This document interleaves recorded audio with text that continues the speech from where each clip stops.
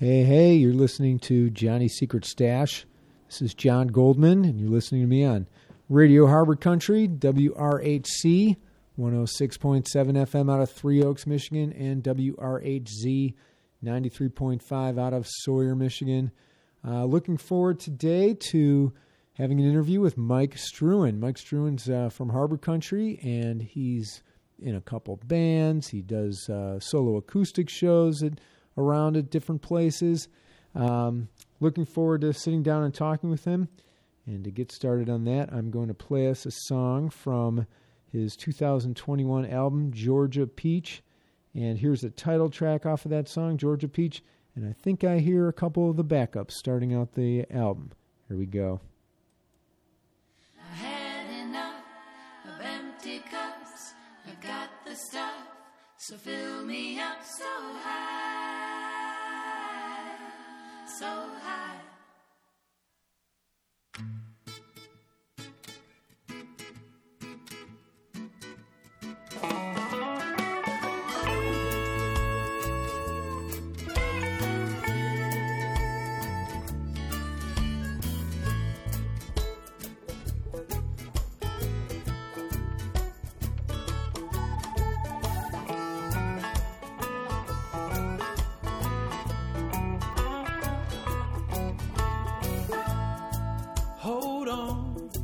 Young love, don't fit on me this time, I know. It's real as the sun shining down on me. It's time we grow. I had enough of empty cups. You got the stuff, so fill me up so high, so high. She's 5'3", and eyes of green, widest smile I ever seen. No lie, and I can't believe she's mine, oh mine.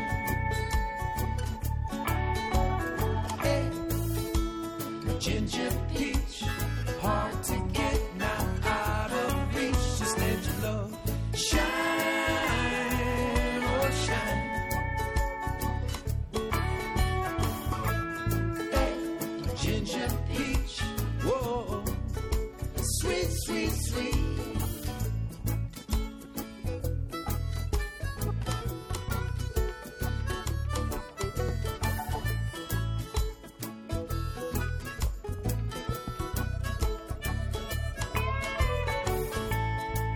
So long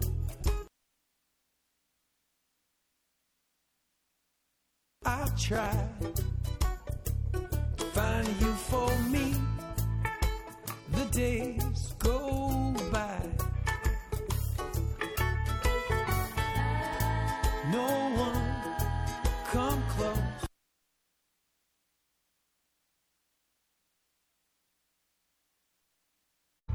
But now that I see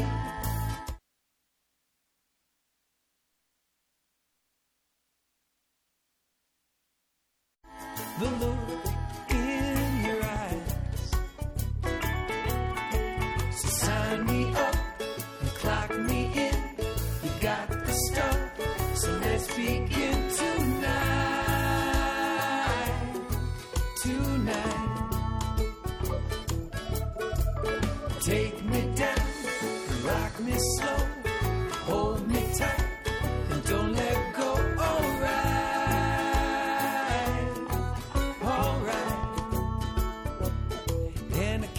She's mine, all mine. Hey, my ginger peach, hard to get, not out of reach. Just let your love shine, oh shine.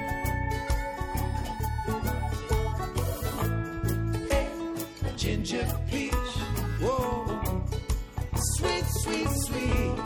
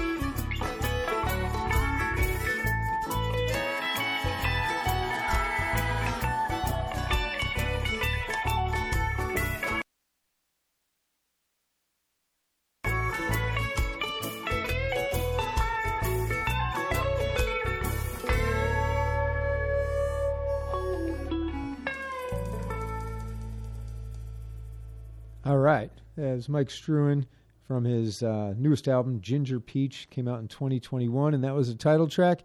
And I do apologize for those breaks, skips, whatever they are, but it was a technical difficulty as a result of Spotify. Let's blame them. Going to have Mike come on in just a few minutes, so get ready. Mike Struan, how you doing? Good to have you on the show. Great, John. Nice to finally talk with you. Yeah. We've been talking about doing this for quite a while. A couple months. You have, I've noticed your Facebook page and just, seeing things announced, and you are going to be very busy over the summer, that's for sure. Looks like you've got something at Watermark tomorrow, and the Acorn just announced you're part of the Midwest Made series, and you're going to have your band on there, I think in July. And a bunch of other stuff going on. And I know you played through the winter, so you're a regular showman. You get things going all the time. Like to keep busy, that on top of everything else. Right. Family, playing music work. keeps me feeling live, Yeah, well, for sure. And you're not just out there strumming some other, songs and stuff. I mean, you're writing your own songs as well. We just played Ginger Peach off that new album that you came out with in 2021. Nice. When did that get issued? What month of 2021? When did the album get released? Yeah. When did you release it? I think officially we dropped it the 4th of July, actually.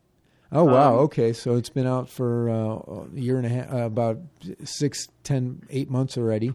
Yeah, that sounds about right. Yeah, and then we had a CD release party in September, so it was a little delayed at the Livery.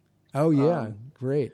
I thought I heard Morgan and Leslie and Meredith on there as well. Am I correct about that? Yeah. The backups. Yeah, the backups supported me on, I think, 3 tunes, the Ginger Peach song, and then a couple of the other kind of reggae-ish tunes that we have on that album.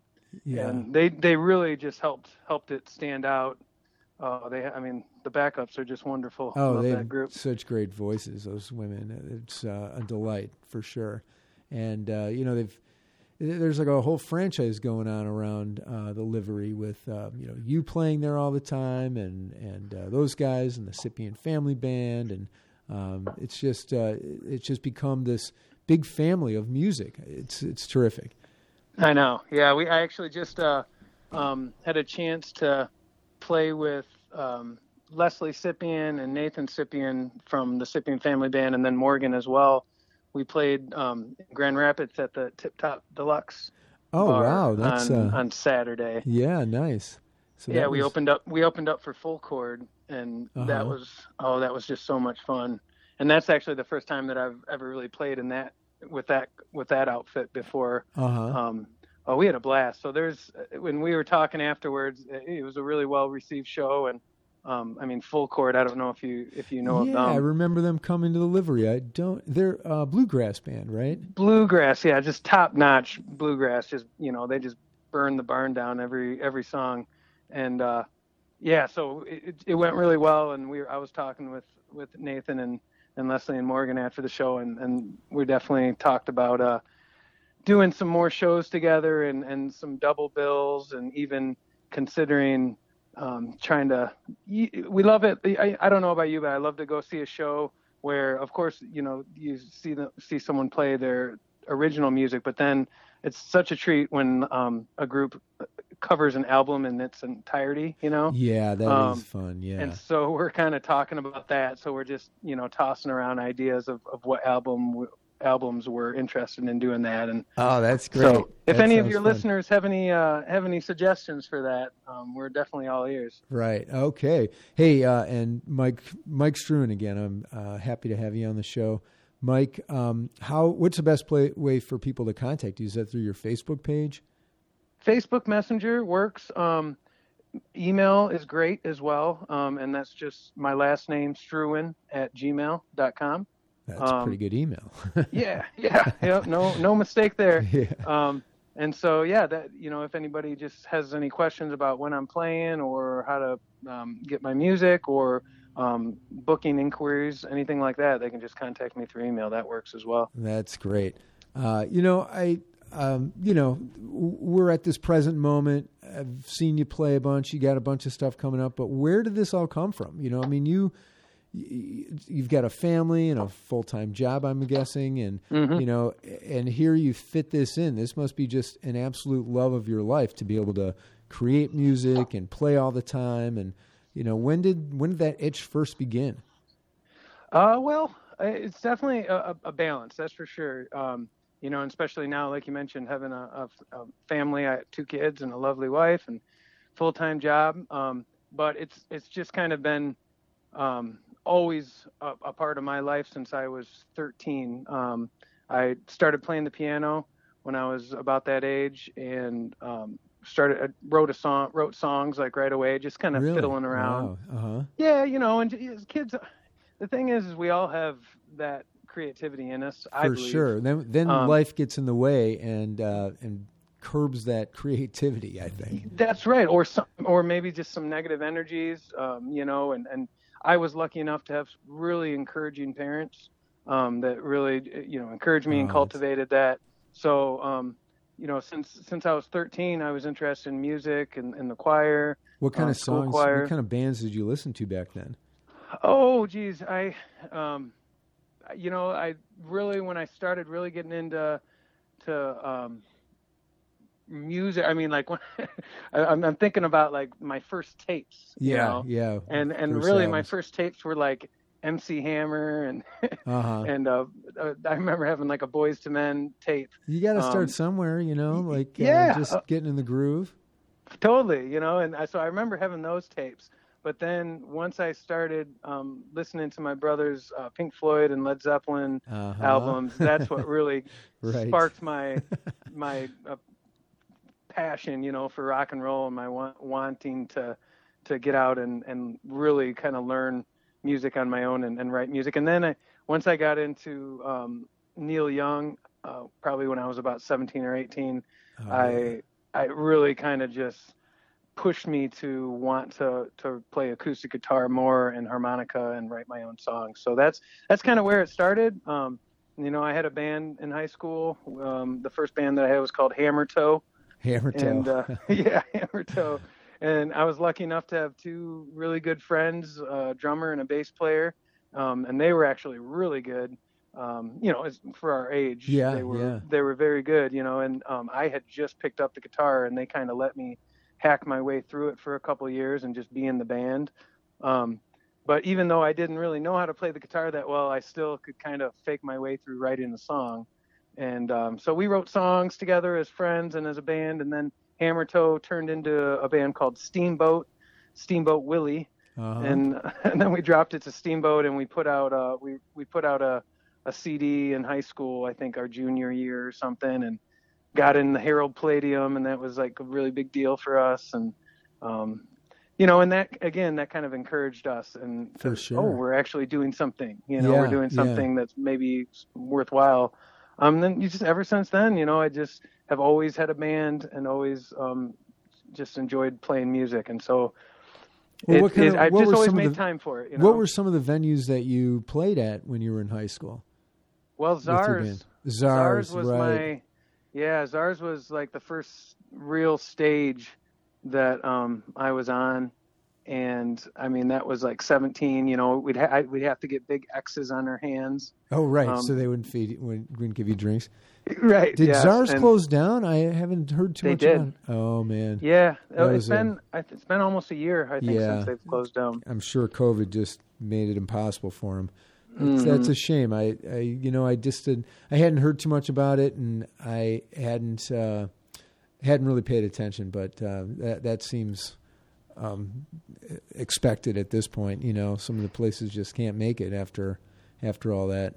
That's a shame. They had bands, like 2-3 bands every weekend. They really put on all kinds of stuff and local stuff and bringing bands in, and but you had to be over 21 to actually go there unless you were playing, I guess. But when we played though, we would have. I remember having our friends there, so I think the Czars made an exception for the Steamboat, and maybe had like some all ages shows every now and then. That might be, yeah. But yeah, Czars was a formidable venue for us, and it really kind of gave me and my friends in the band a chance to find ourselves on stage and even get more comfortable. Yeah. And then from there, now the Livery is, right. is our hometown. It's like the stage. Home court. Yeah. Exactly. Yeah. That place is great too. Brandon just does such a great job of bringing in all kinds of bands, local bands, but also national and regional bands. I mean, Oh God, yeah. I know. Sometimes I don't know how they get the people in there that they have. Yeah. I've seen some bands. Well, Green Sky Bluegrass used to play there. Yeah. Billy Strings used to play there. And I saw just to name a few play there. Billy right? Strings played there. I don't remember him coming Absolutely. through, but wow. Yeah, I saw him play there. And Martin Barr, I think, was there a couple of years ago, and Brian Vander Ark from the Verb Pipe. Yeah. They've, and then regional people too, like Mayor Irwine and some people like Grand Rapids people, Max Lockwood and stuff like that. So they definitely bring in some great music there. We are definitely lucky to have the Livery. Yeah, I mean, giving music to this community. There's really so many great musicians that originate from here too, and it's just such a pleasure to be able to get around and see people play, and you get to play with them. So you were mentioning Nathan and Leslie Sipien, but Matt Sipien is a drummer for your band, Mike Strun and the Handy. No, we're not that anymore. Oh, okay. We went through a lot of different names, and just landed on Mike Strun Band. Okay, yeah, that's easy. we were toying around with the name Wires to Weeds, and then came up with Handy Sands, and before that, because I got in this band, it's me, Mike Strun, and then we have Mike Nelson on bass, and then Mike Kinney on guitar, and then Matt Sipien. So we got 3 Mikes and a Matt. So we we could call ourselves 3 Mikes and a Matt, and that kind of was cute. And Matt was insisting that we call it My 3 Mikes, and that just kind of sounded like a 80s sitcom or something. Yeah, or even like My 3 Sons, like 60s sitcom. Yeah, right. So at this point, for lack of a better name, we're just going with Mike Strun Band. The guys are gracious enough to let me take that, so we're Matt Sipien plays in that band along with like 3 other groups. That guy is way too busy for his own good. Yeah, he does play a lot of drums. He gets out a lot.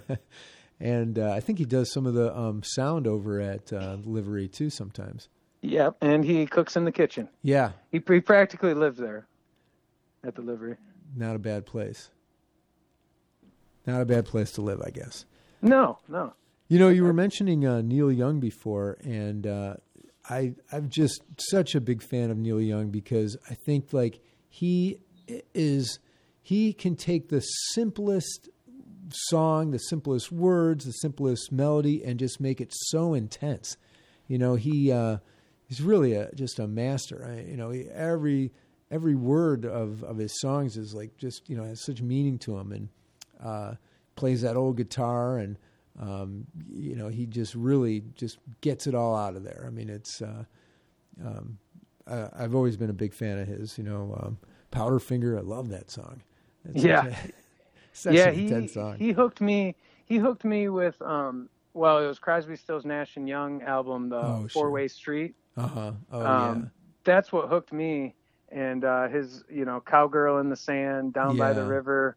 That just got me for some reason in high school. Once I heard him sing, and the intention behind his lyrics. Yeah, you know, exactly. The intention, right? It He's just so purposeful. gets you right in the heart, you Yeah. know, and and it's funny. You know, everyone has their own taste, and it seems with Neil Young, you either love him or you hate him. You know, same with Bob Dylan. You know, some Yeah, people just yeah. can't stand their voices, but for me, it's the originality and how unique they sound that Yeah, draws me exactly. in. You know, Right.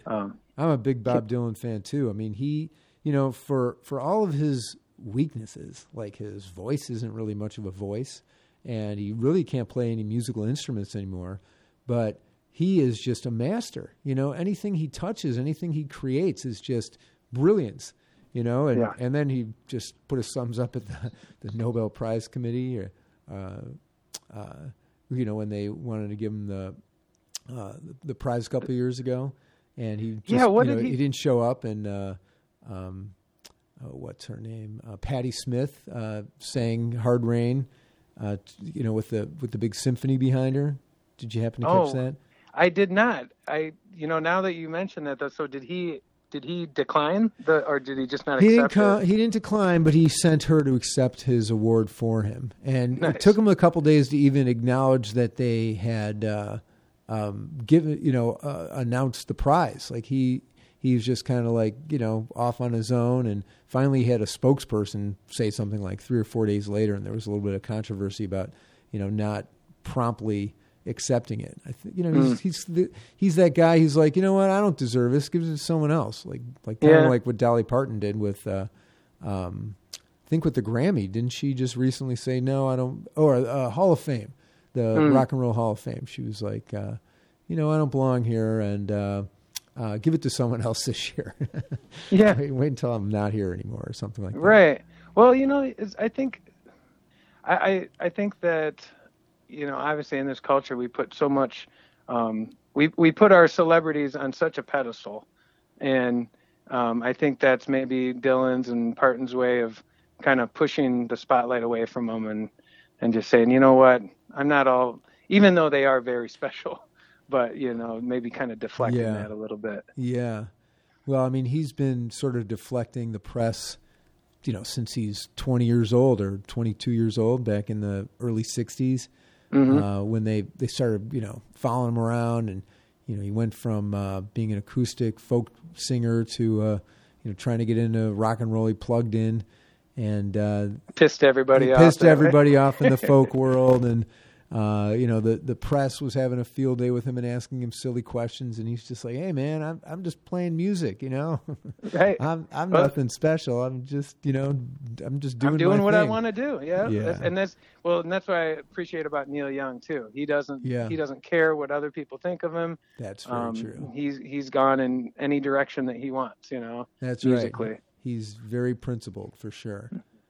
He. You know, I don't know if he's a U.S. citizen now, but for a long time he was you know, he's a Canadian. He's from Canada, so he's a Canadian citizen. I think for a long time he wasn't even officially in the country, and you know, he was the first one to protest American politics and stuff, and it was probably kind of risky. You know that he's still doing it. He's still doing it. That's right. Although I think he might be. At least a legal resident at this point, if not right. He has a little more grounds. Dual citizen or whatever. But and I think you've covered some Dead songs. I think I remember you guys playing something Dead related when I saw you at Sister Lakes Brewing. I want to say I saw you guys out there. Yeah, I mean we always.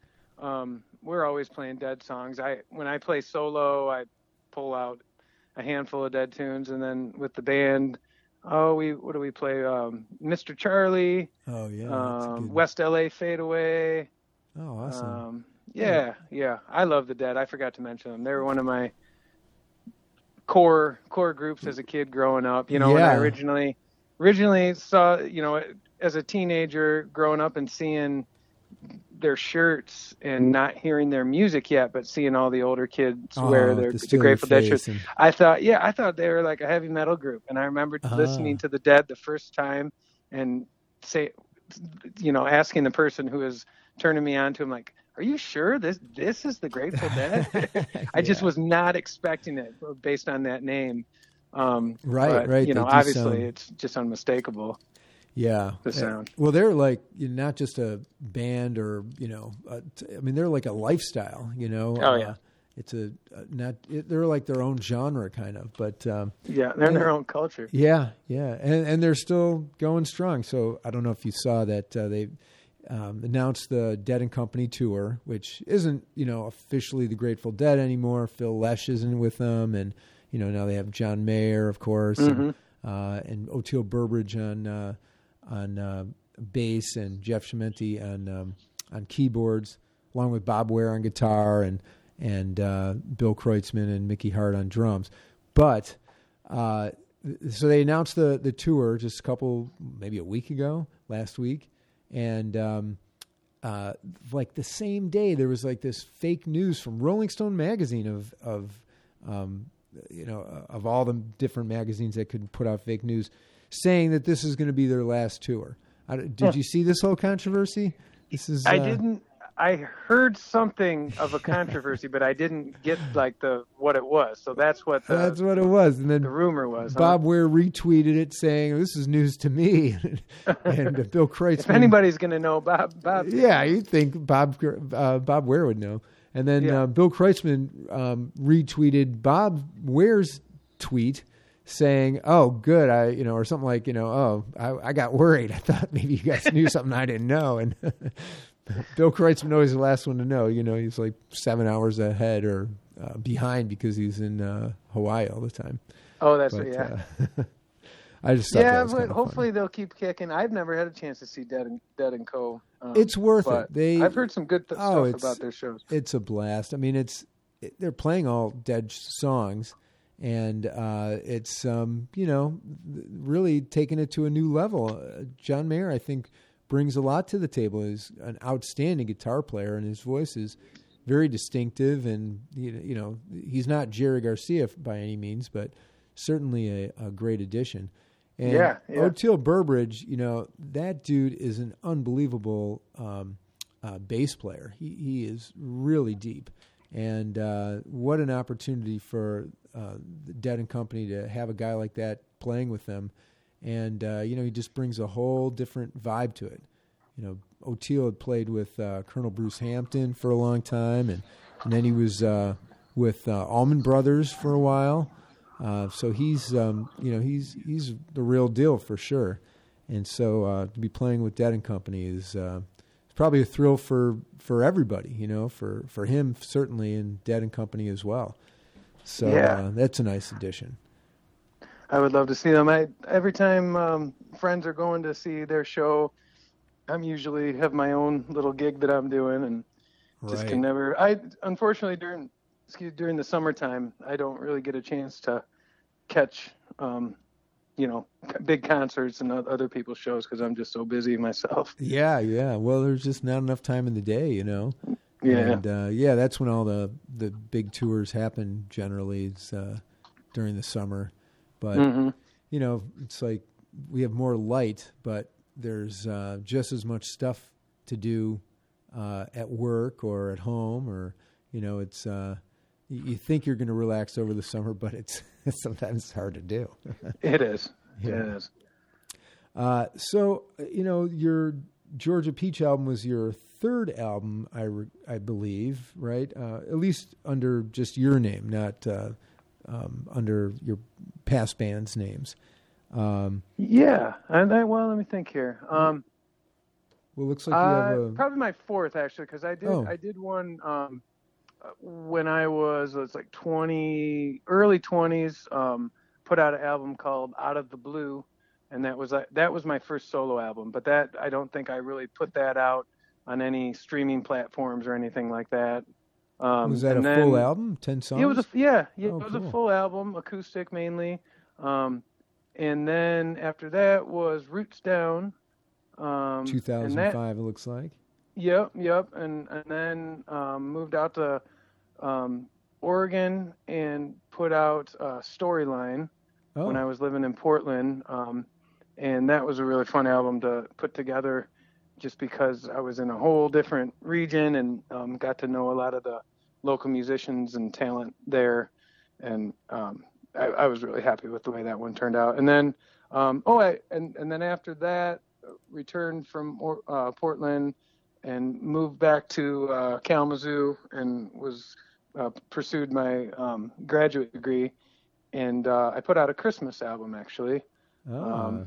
I'm trying to think when that was. I don't even know. At the 2012, 13, and that was called Forgotten Hymns. Huh, okay. Had about 3 or 4 original songs on it, and then a lot of old public domain tunes that old songs that I found through just kind of some research and stuff. And then Ginger Peach is my most recent. And I see this 2008 EP Soul Serenade from 2008 as well.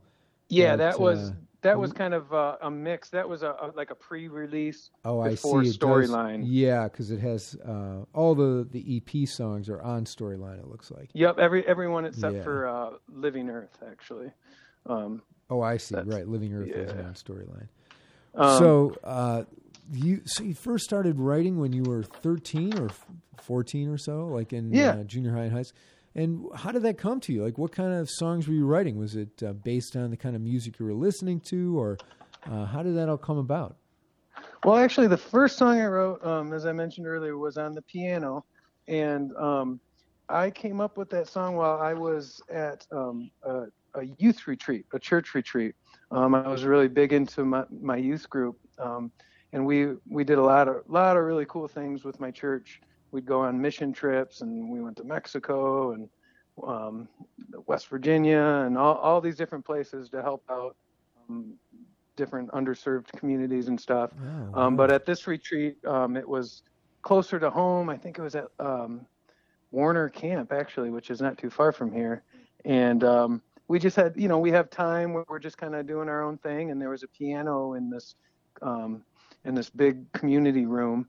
And I just sat down on the piano and, just kind of felt the vibe. And the song was about, my relationship at that point, spiritually. And so I played it and wrote this song, just came straight from my heart.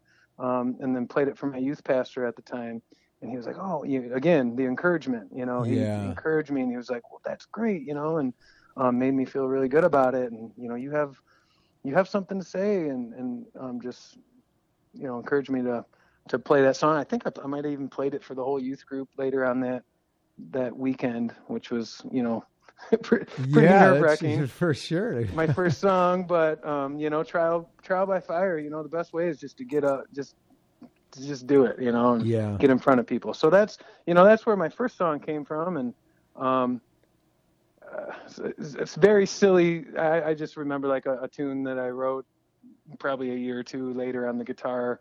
We had like a punk song with the band Hammer Toe. It was called like Mary Had a Little Lamb, but it was like a punk style Mary Had a Little Lamb, and just ridiculous, stupid. But Stevie Ray Vaughan, Mary Had a Little Lamb, and then punked it out, or just a whole different... Did he write a song called that? I think, he played a song like that, but I think it's a more traditional blues song. Yeah. Well, see, now I don't feel so dumb for writing a song called... Oh, no, it's a great song. No, ours was just had nothing to do with bluesy Stevie Ray Vaughan. It was just a kind of a punky teenage kid thing. And it really helped me as a teenager. You're growing up, adolescence.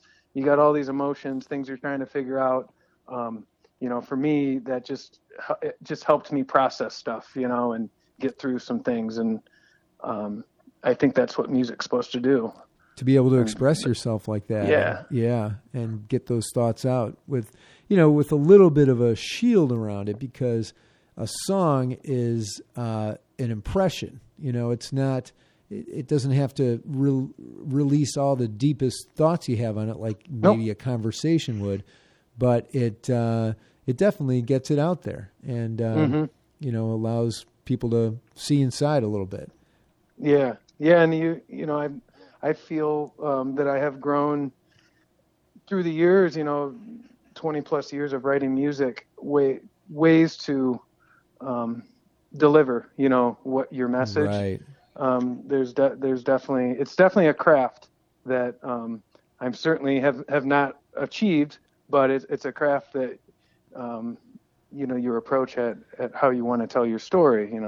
Well, I don't know if anyone ever fully achieves their, that full musical ability. I mean, I think you're always practicing. You're always getting better. It's like being a doctor. You're practicing. You're by doing any art form. Art form. You can't. If you feel like you've reached your pinnacle, your best, you probably should just give up. That's right. Yeah, you always have to be striving for more when it comes to that kind of thing.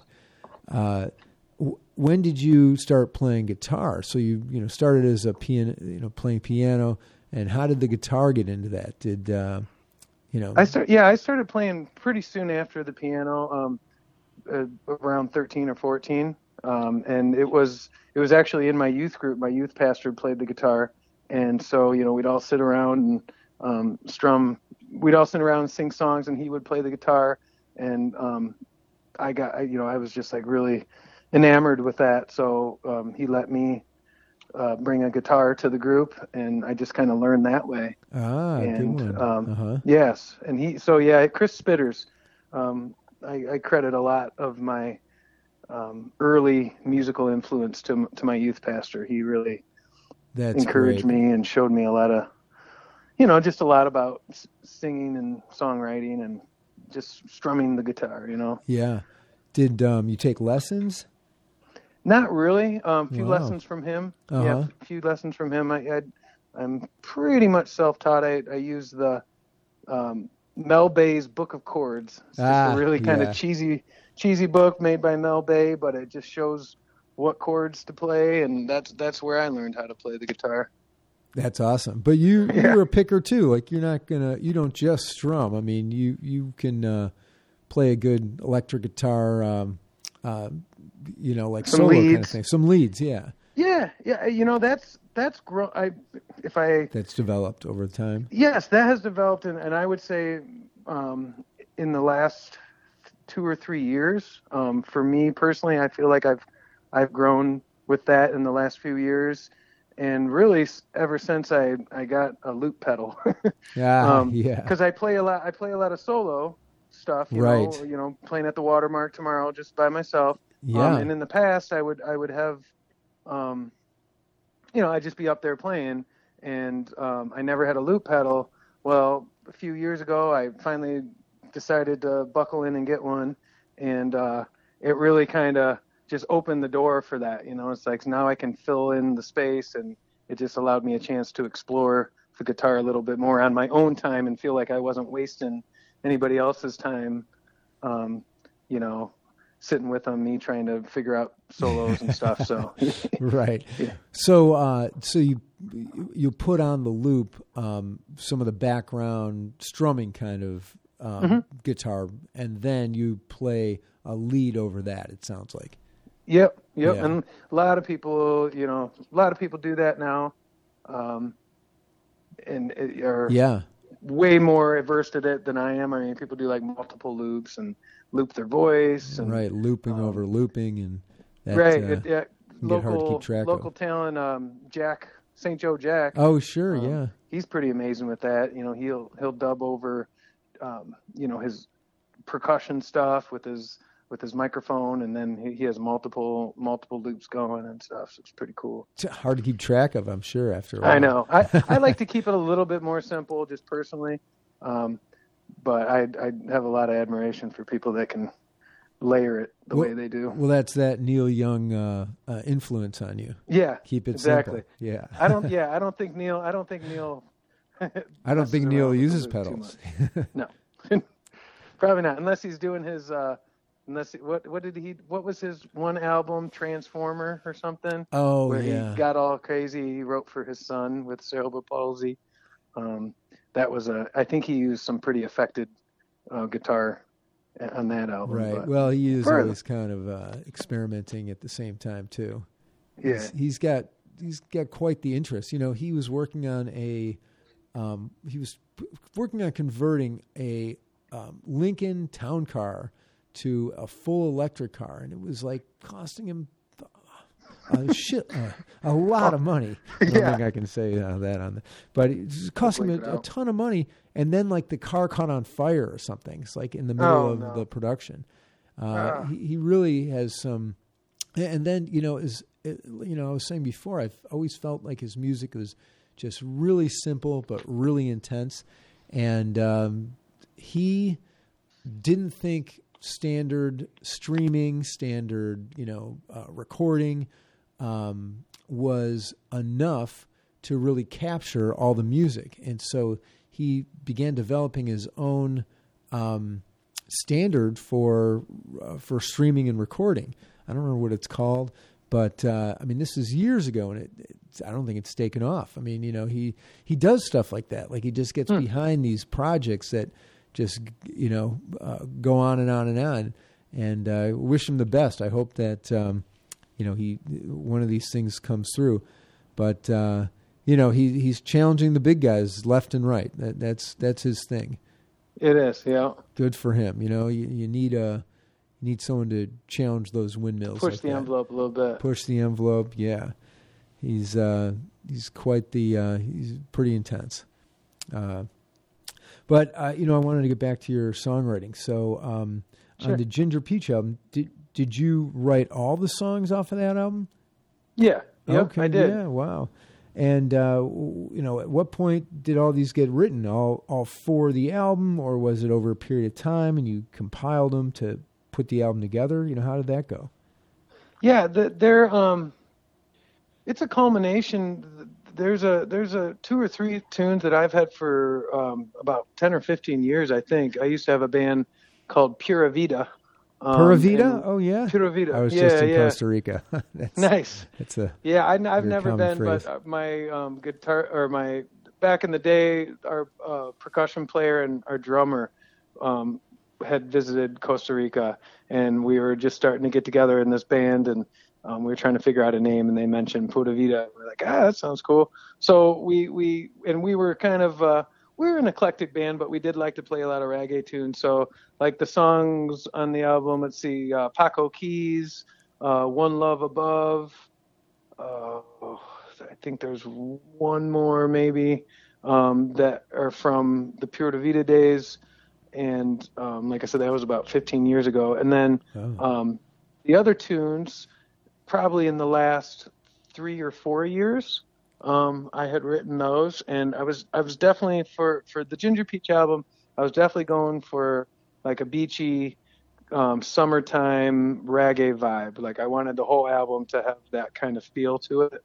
So that's why I chose the songs specifically for that album. Golden Summer, Morning Shine. Yeah, that definitely has a real beach sense to it for sure. And then the cover art too. Yes. The cover art is awesome. Did you have someone put it together for you? Yeah, my buddy Ty Maxon, who is great musician in his own right. Used to be local, grew up here in St. Joe, moved out to Chicago, and now he's living up north Michigan. But he is a singer-songwriter, great singer-songwriter, very unique, and then also a great artist as well. And so I commissioned him to do the artwork for me, and was really happy with the way that turned out. Cool. And so you mentioned Leslie Sippian and Morgan Ingle and Meredith George, the backups. Starting out that Georgia Peach song and being Ginger Peach, yep. Ginger Peach, and also being on some of the other songs. So who else did you get to come on the album with you? We had I started recording the drums and the bass before 2019, before COVID hit, and then so we went up to Third Coast Recording Studios in Grand Haven, and I went with Matt Sippian and at the time my bass player Andre Randles, used to play with Fillmore's Ladder. Oh yeah, I remember that. Yeah, they play. I forgot what band he's with now, but he played bass on a lot of the songs on there. And so we went up and we laid down the drums and the bass tracks up there at Third Coast Recording, and then brought the music back here to my home studio, and did the rest of the work all all at my home studio. Farmed out some of the other drums. I have a good buddy that I've worked with for years now. He was my mixing engineer for Storyline, my album Storyline, and the Christmas album that I did, and then also Ginger Peach. He's my go-to man. His name's Michael Naramore. Great sound engineer. So he kind of does all the technical work, and he has a friend that did some other drum, like the drumming on the drum work on Morning Shine is done by a really good drummer named Jake. Oh gosh, I'm blanking on his last name. It's on the album, but he lived out in California. It's just amazing, the technology these days. We just send out the song, and then someone else can lay down their tracks in their own home studio. I had the keyboard work. Amazing. Yeah. It is. It's cool. I mean, you do miss a little bit of interaction of being in the studio and that together. Vibe, but you have to make do, especially during COVID. I mean, what can you do? Right. So and then the keys, the keyboard, piano, organ was done by musician Alex Shakiri, who actually I met him out in Portland, and he played on Storyline, and I loved the work that he did on Storyline. So I got a hold of him, and he played the keys on that album, and I did all the guitar, a lot of the percussion, banjo. Just trying to think what else is on there. Oh, you play the banjo too? Yeah, I play a little banjo.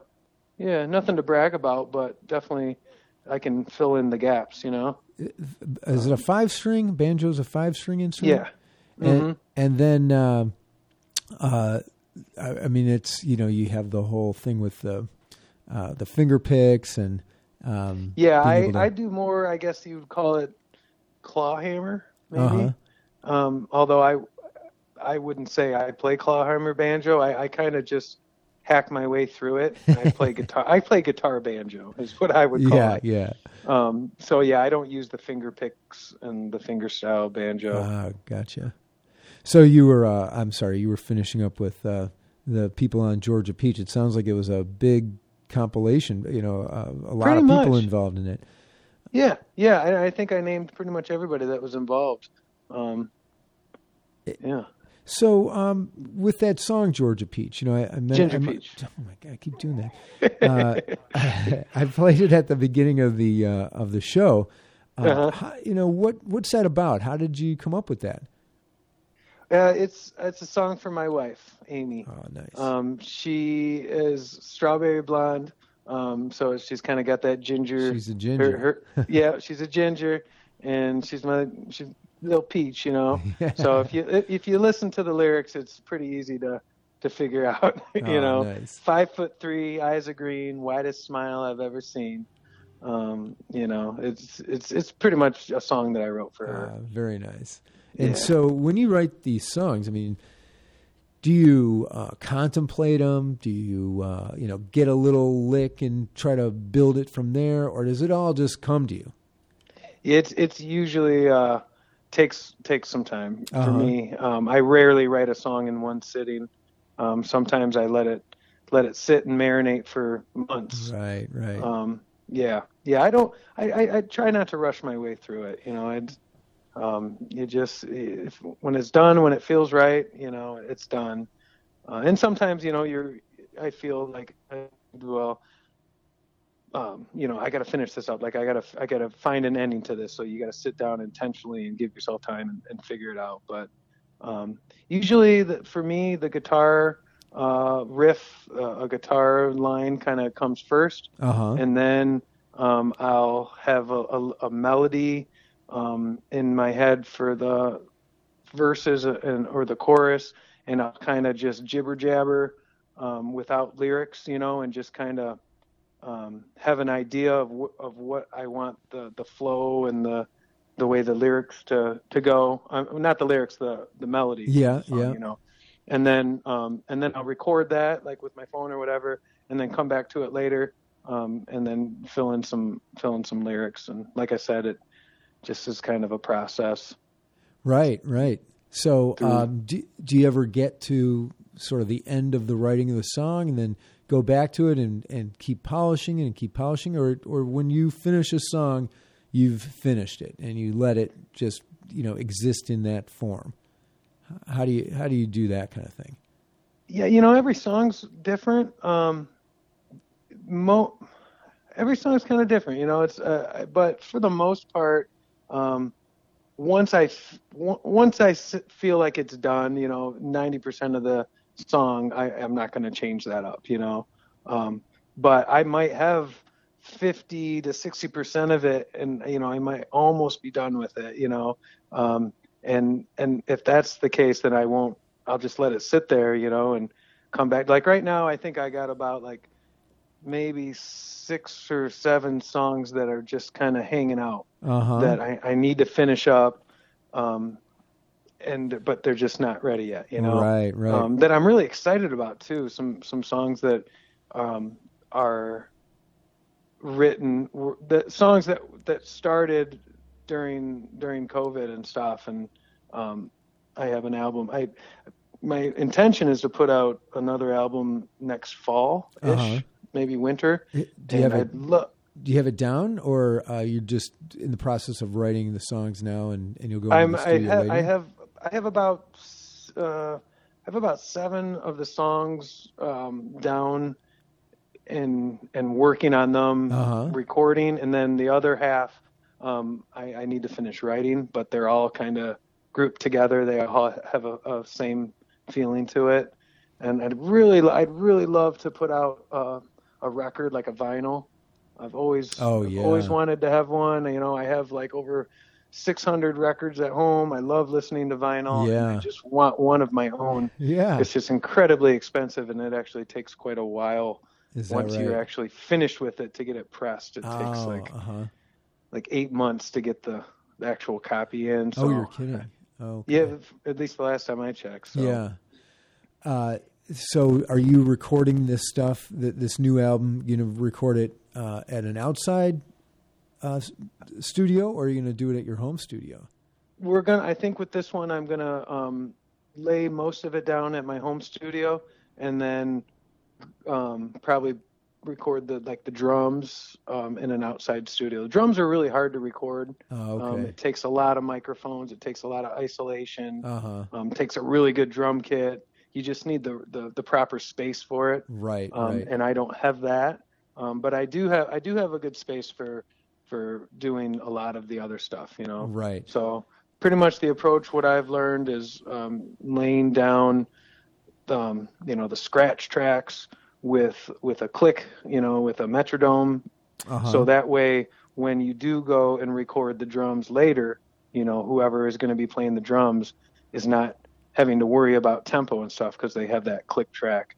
Everything's right there lined up. That's an important thing to have if you're going to be putting drums in. If you're thinking that you don't want drums, you can have your recording kind of loosey, and there's something to say for that. I mean, there's nothing wrong with having a song that's not quite, It gives it kind of a live feel, as though you're having the whole band play together to record the song. Have you recorded any of your albums or any of the songs that went on your albums as a whole band, as opposed to, just breaking it up and doing one at a time? Yeah, well, Ginger Peach, there's a good number of tunes on there that has that were recorded drums and bass and the rhythm guitar live. So pretty much like the backbone of the song is live. So that's what gives it its energy. But all the tunes on there do have ancillary supplemental stuff that I had to go in and do, like with vocals and stuff. So yeah, no, I've never had never done like a full on full live album. Right. Maybe someday. Yeah. I know, well, you know, Adam Conley and Blake Vissing and they're Modern Vultures. They're one of Matt's other bands, and right. With Dustin Lowe as well from Andrew Fisher Quartet, and so they did a live album from the Livery. The Livery, yeah, that turned out really well. Yeah, yeah. But it makes me think that, you know, just about any time you have a show at the Livery, they can pretty much, you know, give you the recording of the soundboard, and it seems like what they did. They took the recording of the soundboard, and then were able to, you know, clean it up and everything. And there's their live album right there. Yeah, well, they and that I know how they did that. They had Chris Story, who is a sound engineer, and you have to make arrangements for that. We actually the CD release party that we did at the Livery in September that I mentioned, we recorded that, and so I'm actually in the process of mixing that down. Okay. I don't know if we're gonna put a full like album out, but we also got a lot of video from that, so I'm sitting on a lot of good video footage and also good recordings, and so I'm hoping to put some of that out soon. Yeah. I know you guys are playing at the Acorn over the summer too. The date escapes me, but I want to say it's like July 22nd. Oh, okay. It's a Wednesday. It's That's middle right. of July. A Wednesday. Let's just But you know, I think that they do a similar kind of thing there. Evan Margol is one of the sound engineers there, and I believe he's done that in the past. I think he did it for the band The Newports. I'm not sure if you know about those guys, but so you know that's an option. Something to think about. Yeah. I'm really looking forward to the Acorn, and then we got of course, I don't know when this podcast will come out, but we are playing. I'd like to let your listeners know that we're going to be at the Livery on April 29th. And weather permitting, who knows? It's going to be outside. Could be outside if it's nice out. Oh, I see. So if it's nice out, it'll be outside, but might be inside, which is not a bad option. Although they're doing some work over there, I heard, like something with the upstairs or something. Yeah, they're putting in a new bar. Oh, but good. I think it's going to be ready by this weekend. So, I would love to see some folks out for our next band show. Well, this podcast is going to go up today and plays on Friday from 2 to 3. So plenty of time before the 29th. But I know you're also playing tomorrow night at Watermark. So hopefully some people will come out there for that. Yeah. Well, you know, one thing we're going to go a little over, but one thing I wanted to bring up, I saw you at Dablin Winery, and I probably mispronouncing that. Dablon. Dablon. I don't know if it's an acronym for something or someone's name, but I always end up calling it Dablon. But there was a piece of paper like at people's seats, and you could do a QR scan and then get onto the website, and then you're able to make a song suggestion, give a tip, which I just thought was great, because how many times, you know, maybe this doesn't happen to you, but you know, I'm sure many people going to shows or going to bars and seeing music would love to, you know, give the musician, you know, a couple bucks or a lot of money, but are maybe a little shy about walking up in the middle of a song or in the middle of the audience and, you know, putting money into a tip jar. So I just thought that was a great solution to that. It allows people to do it quietly and, you know, discreetly. And oh yeah. And they don't have to request. It's great. Songs. It's called, the platform is called Juke. Juke. Juke. Yeah. And, it's actually a program, a software that was created by someone of a local, and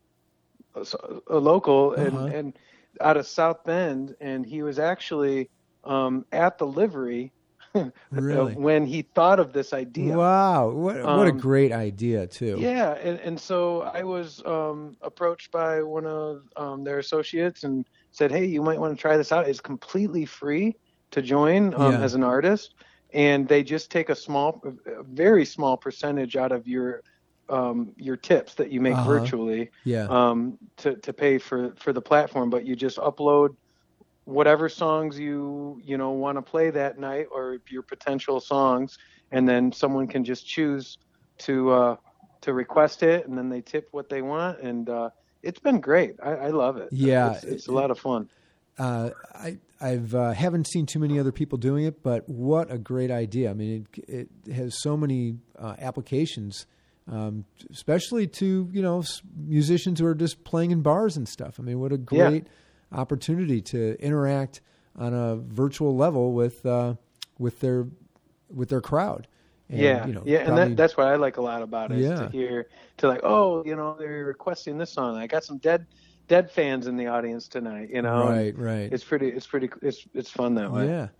Well, Mike, what a pleasure. We're already over the time limit, but I'm here with Mike Struan, and this is John Goldman. You're listening to Johnny's Secret Stash. We're at Radio Harbor Country, WRHC 106.7 FM out of Three Oaks, and WRHZ 93.5 out of Sawyer, Michigan. And Mike Struan and his band are playing at the Livery on the 29th. Mike's also playing solo acoustic tomorrow night at Watermark Brewing in Stevensville. And don't miss him at the Acorn for part of the Midwest Made series. And we think it's sometime in July. But we don't remember the date.